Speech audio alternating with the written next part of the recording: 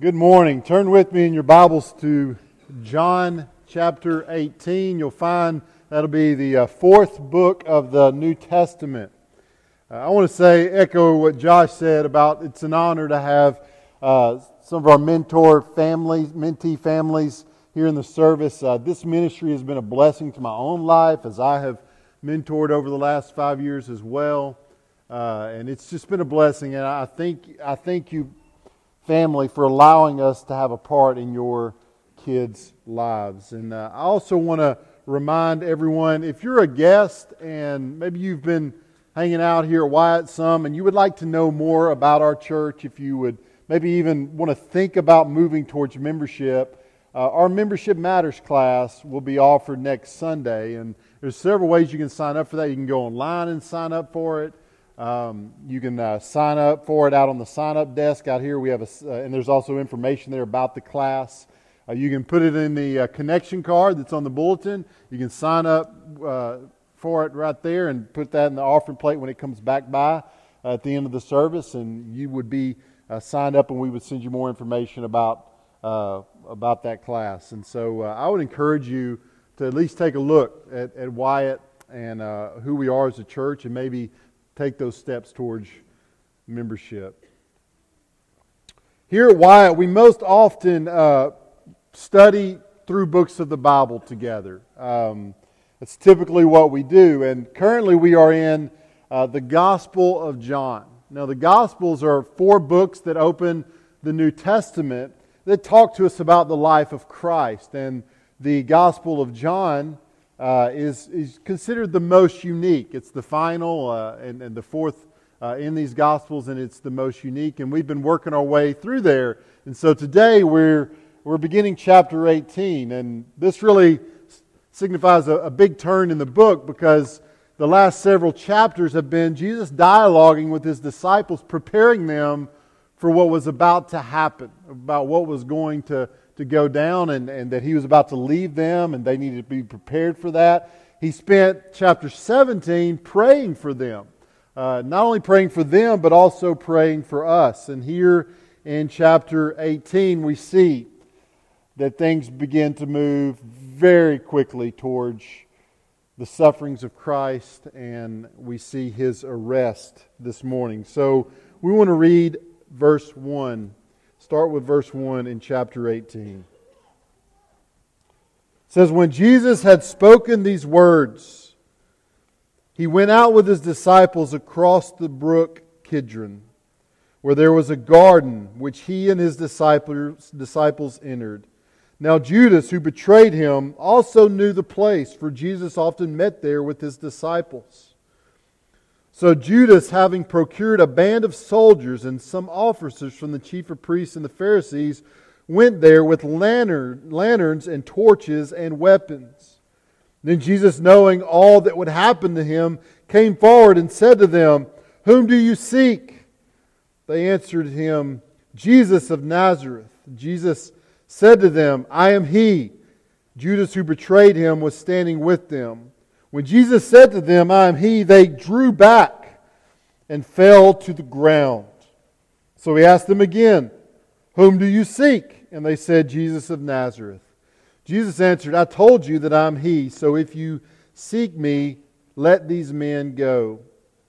This was to fulfill the word that He had spoken, 'Of those whom you gave Me, I have lost not one.' Then Simon Peter, having a sword, drew it and struck the high priest's servant and cut off his right ear. The servant's name was Malchus. So Jesus said to Peter, 'Put your sword in its sheath.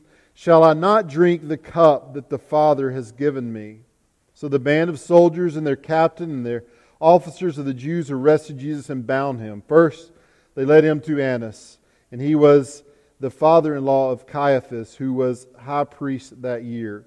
It was Caiaphas who had advised the Jews that it would be expedient that one man should die for the people." As we move through the sufferings of Christ, I want us to understand something from the get-go that I think this text lets us in on. And it's the fact that Jesus is not being swept away in all this. It's not as if this plan isn't going strictly according to plan, right? That this isn't chaotic. That although it's going to look chaotic as he bleeds, as he receives beatings, as he receives all this disrespect, it's something that he places himself into willingly. It's with absolute willingness because of the glory of his Father and their love for us. So this morning I want us to know that though man resists the plans of God, Jesus sovereignly and willingly chooses to drink the cup of wrath his Father has given him. First, Christ is sovereign over his enemies that stand against God's plans.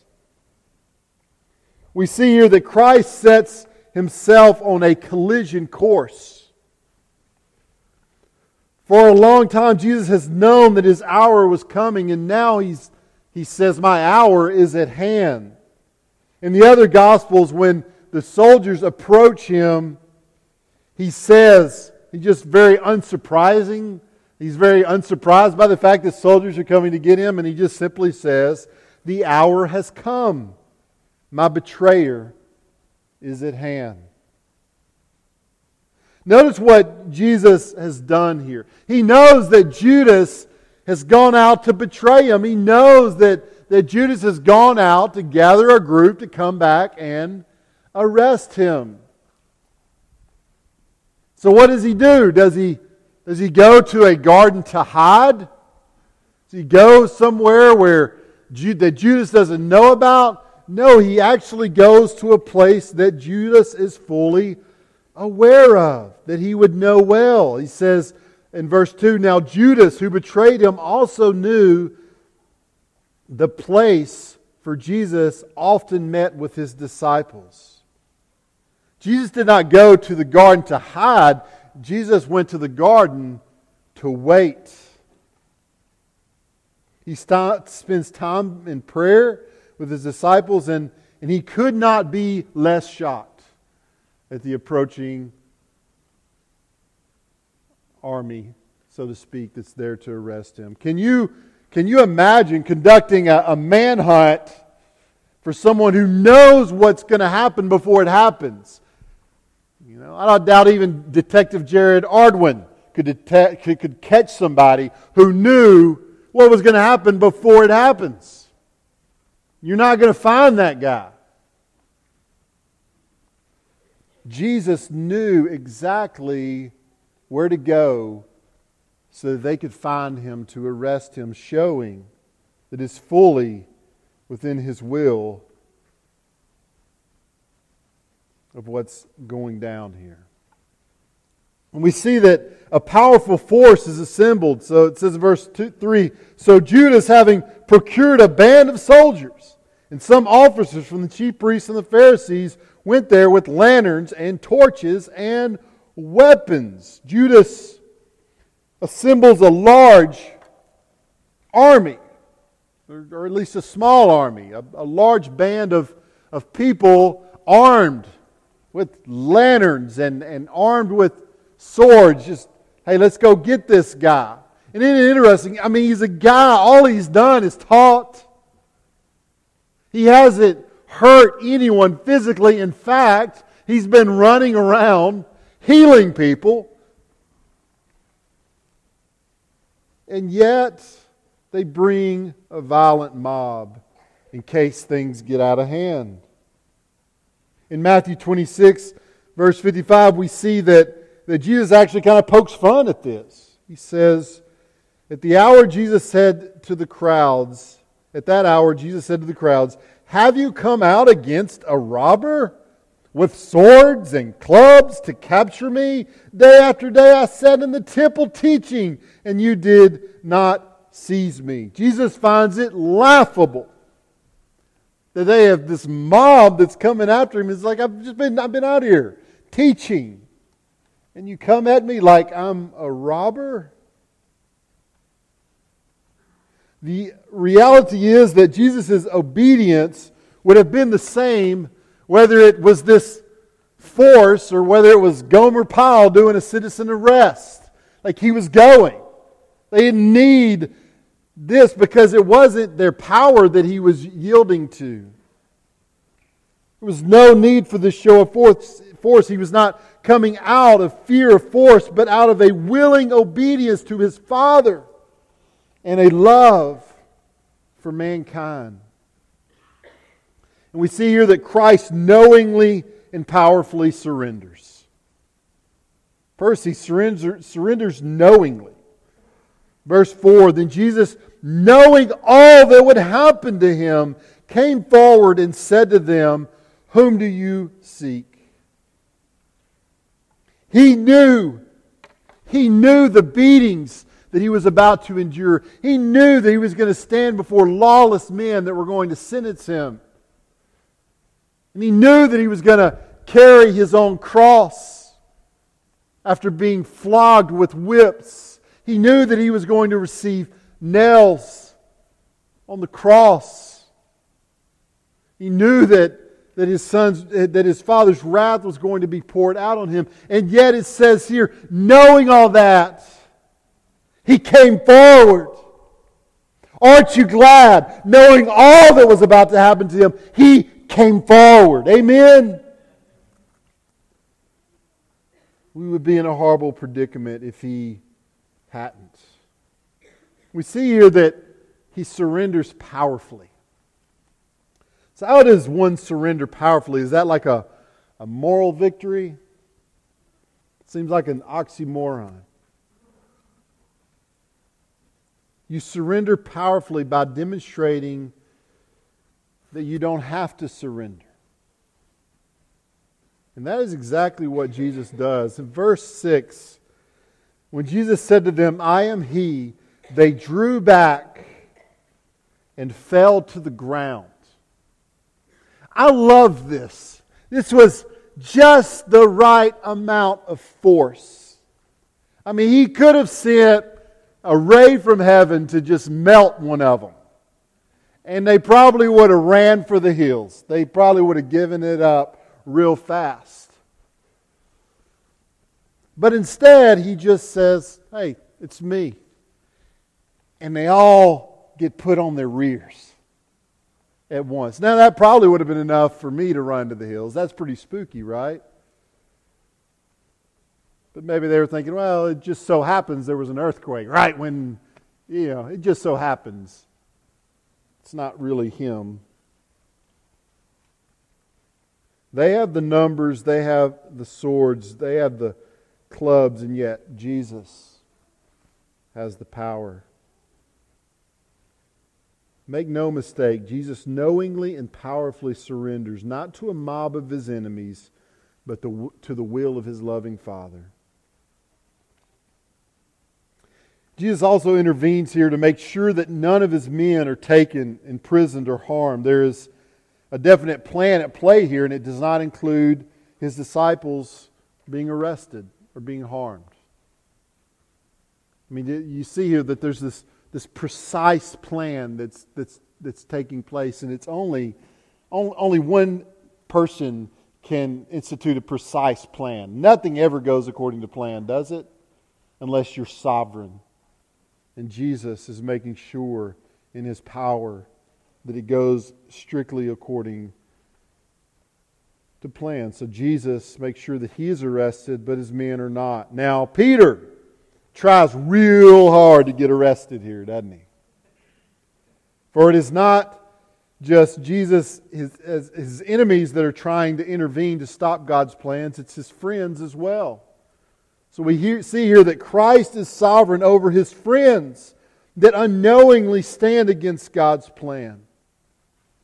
Look at verse 10. Then Simon Peter, having a sword, drew it and struck the high priest's servant and cut off his right ear. The servant's name was Malchus. Peter acted, I believe, with good intentions. I mean, can there be any doubt? I mean, here Peter has just been able to sit under Jesus' teachings, His wonderful teachings, and he's been able to watch all these signs. That's what the Gospel of John is all about. It's about these signs. And so And he's seen these signs. He's seen the healings. He's seen a dead man come back to life. I mean, and through all of that, he has come to believe, to come to believe that Jesus is the Son of God. And in this moment, he sees a bunch of punk soldiers and high priests coming like Jesus is a criminal, like a petty criminal. And so what does he do? He springs in to action.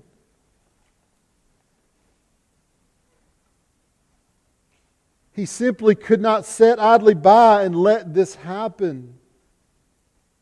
Had Jesus spent the last several chapters kind of letting them in on what's about to happen? Yeah. But oftentimes, Christians, don't we hear what we want to hear? And the truth that this had to happen and this needed to happen had not found its way to Peter's heart yet. And so, he pulled out his sword and he hacked away. He swung that sword in protection of his Lord. He swung that sword because he believed Jesus was the Son of God. He swung that sword out of love for his Lord. But despite all the good reasons he could have given to swing that sword, it remained the wrong thing because it was not in obedience with the plan of God. Despite his intentions, despite his good intentions, he was standing in opposition to the will of Christ. Jesus had not come to start a physical war, but to bring spiritual peace. He had not come to kill people, but to give them life. He had already shown in putting the army on their rears that he had the power to stop what was happening. And he was choosing not to use that power. But Peter mustered all the power he had and he lashed out. And people got hurt. Poor Malchus. He probably would have preferred to be somewhere else. He was, after all, a servant. He had no choice but to be there. He was at the wrong place at the wrong time, probably. He had the misfortune of being the person standing too close to a well-meaning disciple. But despite Peter's good intentions, Malchus's ear came off. This is what happens when we set ourselves against the revealed will of God. We choose to do things our own way. People get hurt. There's a safety when we follow Christ's lead. Sure, that way may lead to the cross, but it will never lead to chaos. And in that moment for Malchus, it is chaos brought on by a disciple that refused to listen to his Lord. Folks, we can have the best intentions, but if our actions do not line up with the revealed will of God, we will hurt more than we help others. I mean, there's people that have had good intentions in the church, right? I mean, there are people that said, you know what? People aren't real receptive to that whole sin message and that whole cross thing. So, let's just start being nice to people. Let's just say whatever they do is fine. Let's just love people. And their intentions are good. They just want to love people. They want people to know God, but maybe not through this thing called the gospel. And so they dull the gospel, they remove the gospel, and before you know it, they're not a church anymore because they no longer possess the gospel. They no longer proclaim the gospel. There's others with good intentions. They go out into a world that's standing against God, that is doing unholy things, and they go into that world with the sword of God's holiness, letting the world know how horrible they are, but they forget to take the first aid kit of the gospel, of grace, of mercy. And so they just go out into the world hacking people because of holiness without coming along and saying, but there's hope in the gospel. Folks, we need to be aware that we can't just swing a sword with good intentions without realizing that we need to swing that sword in obedience or leave that sword in the sheath in obedience to God.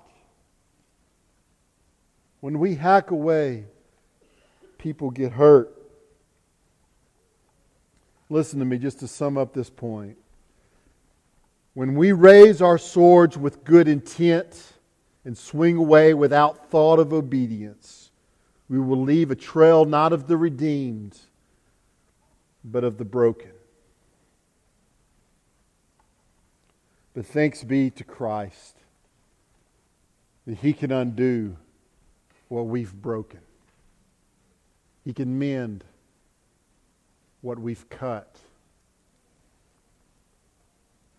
Christ can undo what we have broken in our rash behavior. Luke 22:50, and one of them struck the servant of the high priest and cut off his right ear. But Jesus said, "No more of this." And He touched his ear and He healed him. Christ, the great healer, fixed what Peter's rashness had broken.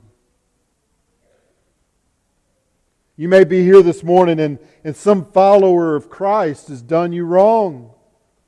Don't let that keep you from Christ. Those of us who follow Him do not always live up to the standard He has set before us. That's not Him. That's us. He can heal what we have broken. And the reality is not one of us has been hurt by the church more than Christ Himself. And He continues to show up, doesn't He? Because it is only He who can set straight what sin has made crooked. So don't let, because some Christian hacked away in disobedience, don't let that keep you away from Christ, the one who can heal. But run to Him, and He'll heal what's been broken. And third, Christ is sovereign as He chooses to drink the cup of God's wrath meant for Him. This is what He says to Peter after Peter gets done hacking. Verse 11, so Jesus said to Peter, "Put your sword into its sheath. Shall I not drink the cup that the Father has given me?"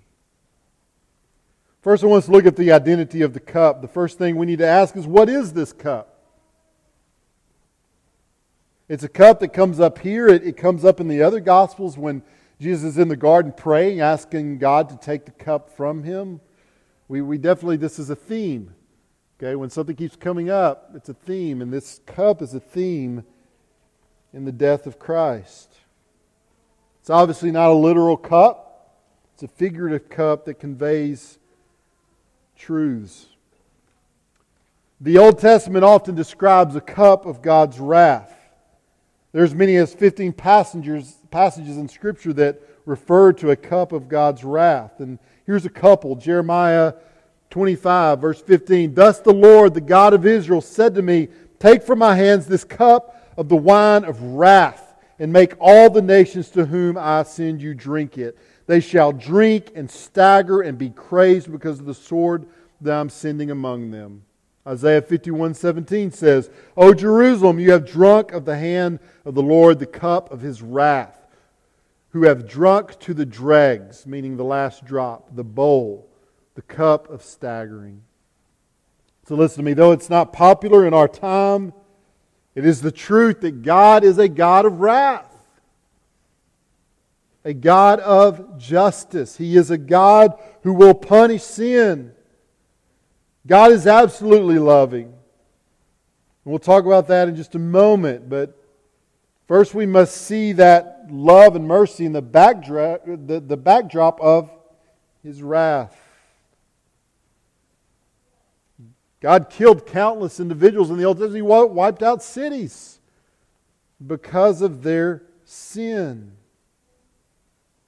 R.C. Sproul says this: a God who is all love, all grace, all mercy, with no sovereignty, no justice, no holiness, and no wrath, is an idol. It's no God at all. Make no mistake, God is a God who hates sin.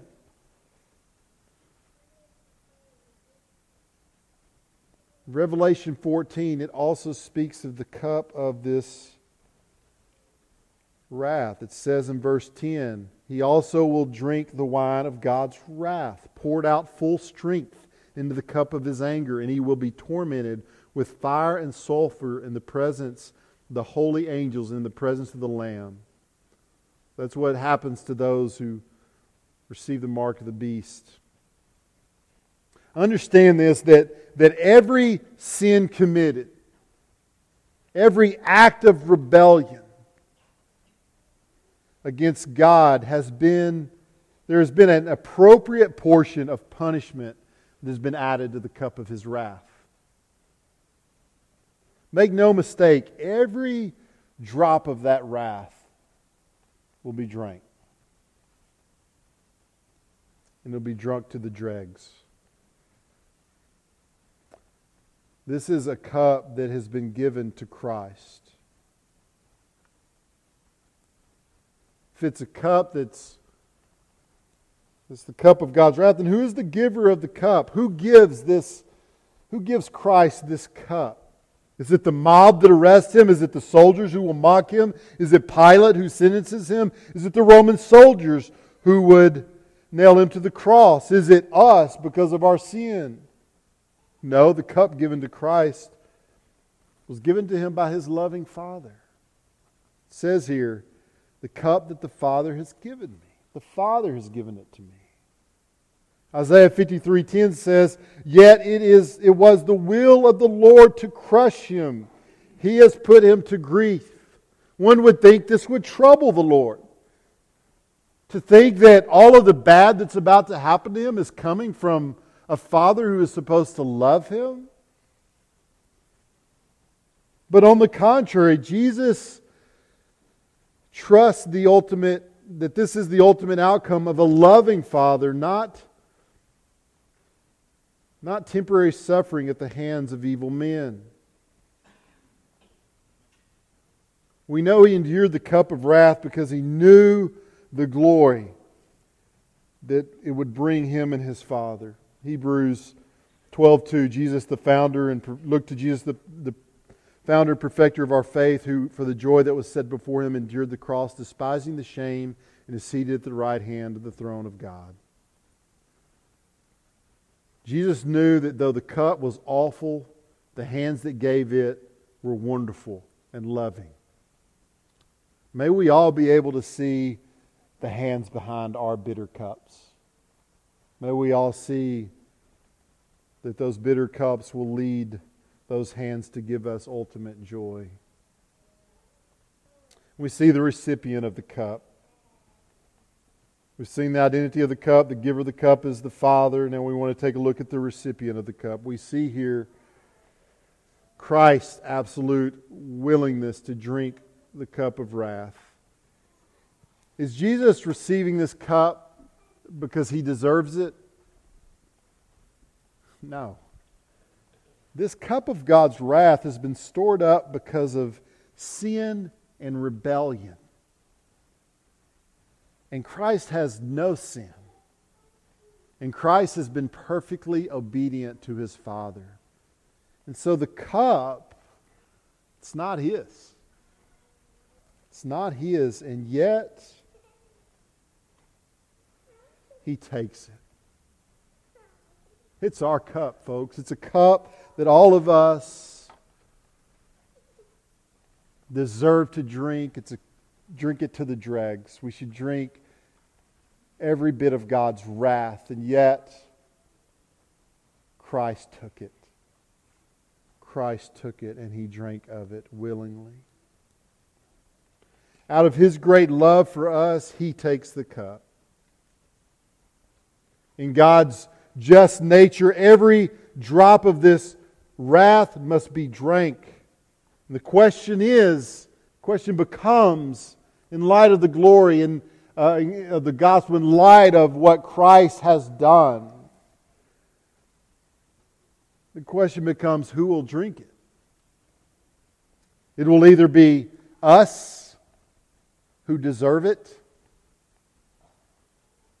or it will be Christ who drank it for us.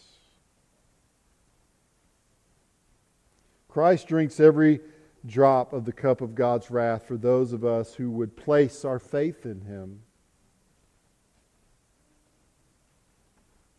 So the decision's very easy this morning. There's a cup of wrath before you. When you think about your life, and you think about your sin, and you think about the times when you've fallen short of the glory of God, and there's a cup of wrath that's stored up for you. And if you do nothing, you're going to drink of that cup. And you're going to drink every drop of that. But if you will place your faith in Christ this morning, if you will believe in the gospel and believe that He drank that cup for you, that He endured the cross and the wrath of God for you, and you put your faith in Him, and you run to Him in absolute dependence, then He will have taken that cup and drank every drop for you, and before you will be an empty cup of God's wrath that's then poured full of His goodness. There will be no more condemnation for you, but only goodness and love from God. Seems like an easy choice to me. But some of you maybe haven't made that choice. And I would commend you to make that choice this morning, to put your faith in Christ. Please stand as our musicians come. I'm going to pray.